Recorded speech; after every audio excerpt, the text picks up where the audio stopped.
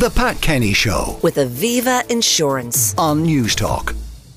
But now, farmers have raised fears on the future prices of food in the industry. A report conducted by the Irish Farmers Journal and by KPMG revealed a number of factors that are contributing to the hike in prices for Irish consumers. And with me now is Lorcan Roche Kelly, Agri-business Editor of the Irish Farmers Journal. Lorcan, good morning. Morning, Pat. Tell me about this survey and what was your objective? I suppose the objective, and it's a report rather than a survey, I suppose, but the objective was to look at the fundamental building block of Irish agricultural industry, which is the land of Ireland. We had a new map came out there recently by Tolta Éireann, which is what we now call Ordnance Survey Ireland, and they did kind of a metre by metre look at the surface of Ireland and say, what's here? And once we got that baseline of what was Ireland in, then the next one was, what's happening next with this? And the policy drives that are happening over the next... First of all, were there any surprises in that map? I mean... There were a couple. Yeah. One thing was really surprising about how little grass there is. Like, you look at Ireland, you think Ireland is 80-90% grass. Ireland is about 41% fully cultivated grass. About another 7 or 8% is what's called wetland grass, which is basically grass with rushes in it. So 50% is about what Ireland's grass cover is. And that's way below what we would have thought. We were taught for years. What's the rest? Besides the built environment, the built cities environment is not a huge amount, but the rest is hedgerows. The rest is heathland, hillsides covering. The rest, there's a lot more forestry than we thought. Like Ireland's forestry is supposed to be about 9 or 10%. According to this report that told you about, it's about 18.5%. They're including hedgerows and stuff like that in it. But even take out the hedgerows, you're still at 15%. That's kind of good news in terms of... It's not. And this is the problem. I'm thinking of carbon sinks and all that. The problem is, from a policy point of view, nobody cares where you are. It's where you're going that matters. And we see this a lot with farm policy. It's not like we don't want to have 15% forestry cover. We want to get 8,000 hectares of trees planted every year. And they're different things. If you already have 450,000 hectares of trees in, getting the next 50, 60,000 is difficult. If you only got 200,000 hectares of trees in, it's kind of easier to get that extra bit. And that's what we're seeing a lot with the policies that we're getting. It's not, I don't want to say we're running out of land, but we're running out of land in the right places. Like if you look at the southeast of Ireland, it's where we've got a lot of Ireland's tillage land. There's a drive right now to increase Ireland's tillage cover to 400,000 hectares. It's supposed to go up 8,000 hectares every year from 2022. It's fallen from 2022 to 2023. But you can't make more land, right? You can't make more land. Now, we know how the Brazilians handle this. They just hack down the rainforest to make land for crops or for grazing and so on. Yes. We're not about to do that. No, we don't have rainforest. So where do you get the land for tillage? Who do you take it from? That's exactly what the problem is. Like there has to be a policy decision made somewhere to say, okay, what is our target? Because we're targeting everything at the moment. We're targeting tillage. We want more trees. We want more tillage. More tillage. We want the re-wet land. We want some of the land is high productive. We want that to become organic, so the production falls off a cliff on that.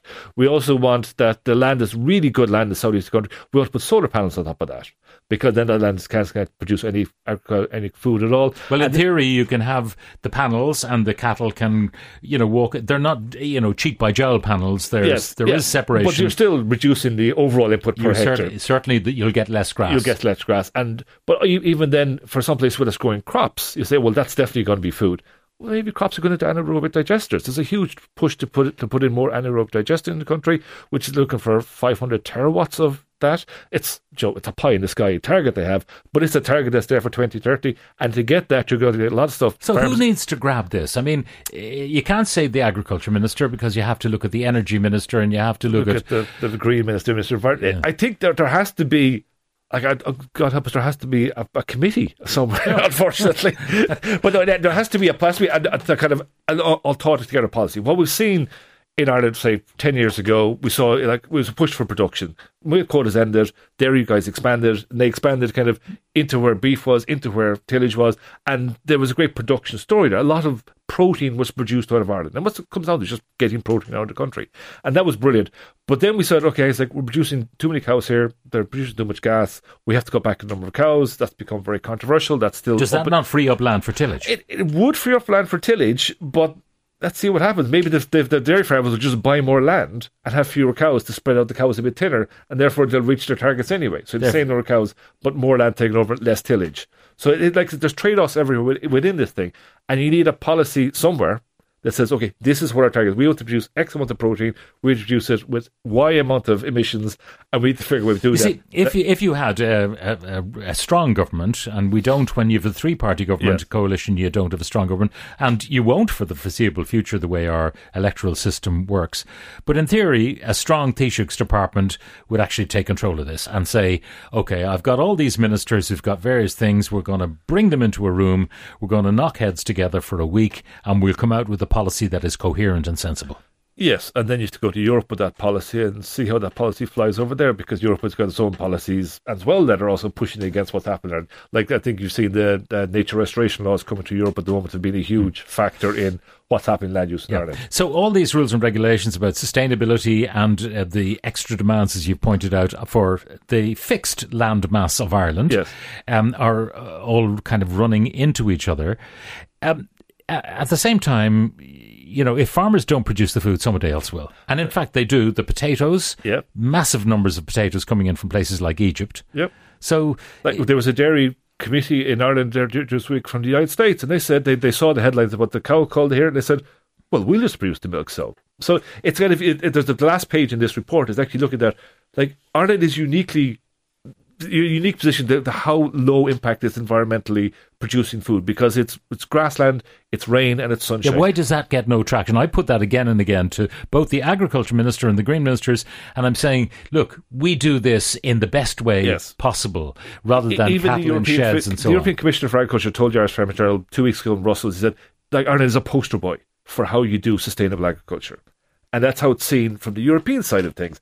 But in the Irish side of things, like, because Ireland has got its own target within Ireland, they say you have to get 25% reduction, and this is how you have to do it. And there's 14 different policies in place. Pick a policy and hope it works out. Yeah, that's good. And then, of course, the argument would be about, you know, we burn oil and gas here, and we are, you know, we count the carbon on that. That goes against us. Yes. We export meat and so on, and that carbon is against us as well. Absolutely. Yes. That is not fair. It is not fair. And also, if you look, like your point about having a global food production thing, like the carbon has to be counted somewhere, but it should be counted where it's consumed, rather than where it's produced. Because that's what we do with our oil and gas. That's what we do with oil and gas. And you'd at least find that Ireland's greenhouse gas emissions are way lower, and it would increase the competition for experimental. Finally, Lorcan, the question about the price of food. I mean, farmers would like to get more money at the farm gate than they currently get. And I think when you see the work that goes into it, they probably deserve it. The consumer, though, in spite of inflation and all the rest of it, is still spending historically much less of their total income on food than they used to, say, a couple of decades ago. Yeah, I think the consumer is perhaps a little bit behind the times where for years it was, we want more of it and we want it for less. And that's what farmers were told. And they could do that because they pushed productivity, they use science, they use chemistry, use everything to get the max production in. No. And that's fine. But now they're told this has to be sustainable. The price isn't there. You can't make the money. Where can people access this report? By today's Farmers Journal. It is in today's Farmers Journal, a 48-page report that comes out all by itself. Very good. Lorcan Roche Kelly, Agri-business Editor with the Irish Farmers Journal. Thank you very much for joining us. The Pat Kenny Show with Aviva Insurance on News Talk.